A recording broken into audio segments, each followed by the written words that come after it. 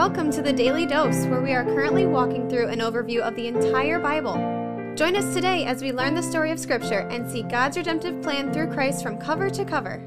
Let's listen to Matt Reisetter, Director of Christian Crusaders and the Cedar Falls Bible Conference. Today we're going to be in Matthew chapter 11, verses 20 through 30. As we've studied these first 11 chapters of Matthew, I've noticed that Jesus is a lot more harsh toward the religious people of his day than I thought. And I thought that he was pretty harsh to these religious people, but he doesn't let up on them, and we're going to see more of that today. If anybody has an image of Jesus where he's just kind of soft and nice and speaks kindly to everybody and doesn't really rock the boat, and his main concern is making people feel good and feel included, and tolerance and open-mindedness, and this is not the Jesus of the Bible. Yesterday, we heard him refer to this generation as children who, when they don't get what they want, just take their ball and go home. He also suggests that the people who oppose him can't make him happy no matter what. John came this way, you rejected him. I come the opposite way of John, you reject me. So he's going after these folks, and that continues a little bit more here in chapter 11, verses 20 and following. Then he began to denounce the cities where most of his mighty works had been done, because they did not repent. So these cities are Jewish cities, and he's done all these miracles, and nobody is repenting, nobody is responding, and so he's going after the Jewish people, Jewish leaders, the religious people who are not repenting despite the fact that they're seeing proof in front of their eyes that the Messiah has come and the kingdom of God is here. He says, "Woe to you, Chorazin! Woe to you, Bethsaida," two different cities. "For if the mighty works done in you had been done in Tyre and Sidon, they would have repented long ago in sackcloth and ashes." Tyre and Sidon are two Gentile cities. Remember, Gentiles are people who are not Jewish. They're outside the family of God in terms of their ancestry. They're not sons and daughters of Abraham and Isaac and Jacob. But Jesus says these Gentiles who are outsiders would have repented long ago if they'd have seen the things that I've done in your cities. But I tell you, he says, it will be more bearable on the day of judgment for Tyre and Sidon than for you. And you, Capernaum, will you be exalted to heaven? You will be brought down to Hades. For if the mighty works done in you had been done in Sodom, it would have remained until this day. But I tell you that it will be more tolerable on the day of judgment for the land of Sodom than for you. You remember Sodom and Gomorrah are two cities in the Old Testament that did not have faith, that were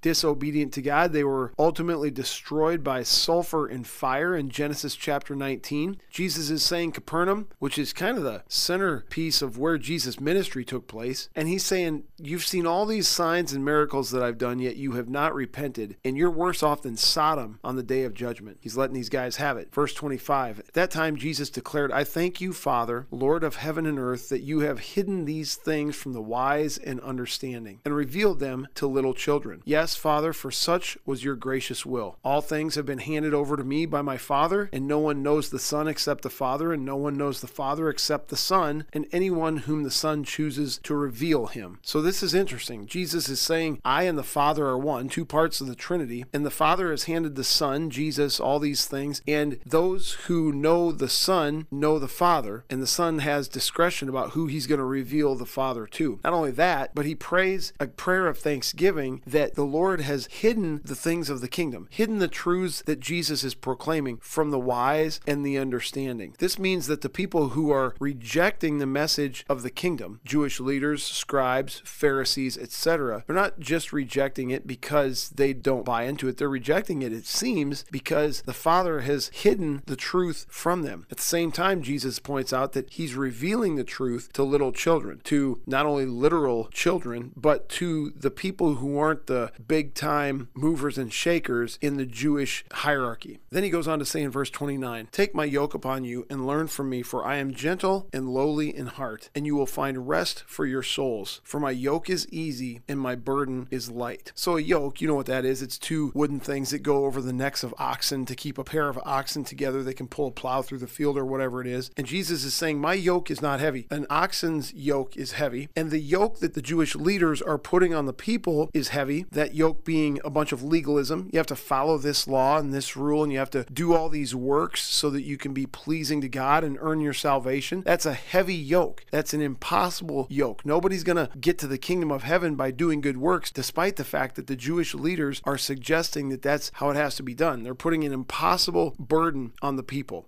Works-based righteousness. And Jesus is saying, no, that's not going to happen. There's no works-based righteousness because nobody's righteous enough to meet God's holy standard. The fact is, Jesus himself is going to meet God's holy standard. He's going to live perfectly, and then he's going to die in place of sinners, taking their sin upon him so that the penalty for sin can be justly paid. So anyone who puts their faith and trust in Christ will be given his righteousness and have the penalty they owe God for their sin mark paid. And that's how you receive righteousness under the new covenant that Jesus is bringing to the earth. But the Jewish leaders, the Pharisees, the scribes, the teachers of the law, they want nothing to do with this because it doesn't fit their religious system. Jesus says, my yoke is easy and my burden is light. And it is, because friend, if you put your faith and trust in Christ, you receive his righteousness. You receive the penalty that you owe God for your sin mark paid. Don't have to do anything for it. Not a set of rules, not a set of hoops to jump to, not a bunch of sacrifices you have to make, not a bunch of holy days to observe, prayers you have to say. Jesus' yoke is easy and his burden is light, and the Jewish leaders don't like it, and Jesus doesn't appreciate them rejecting him, and the story moves forward. Have a good day. The Daily Dose is a podcast of Christian Crusaders radio and internet ministry. Please subscribe to this podcast, leave a 5-star rating, and prayerfully consider financially supporting our ministry at ChristianCrusaders.org, where you can also find our weekly 30-minute radio broadcast, which airs on stations around the world, and where you can listen to our Conversations podcast featuring inspiring interviews with interesting Christians. We also want to highlight 2 ministry partners. First is the Cedar Falls Bible Conference, whose conference videos and schedule of year-round events and activities are available at cedarfallsbibleconference.com. And please consider joining us for their 101st annual conference on Saturday, July 30th through Saturday, August 6th in 2022. Second, if you or someone you know could benefit from an anonymous online Christian mentor, please visit issuesiface.com, which is provided by Power to Change Digital Strategies, our other ministry partner. Thank you for listening, and may God richly bless you.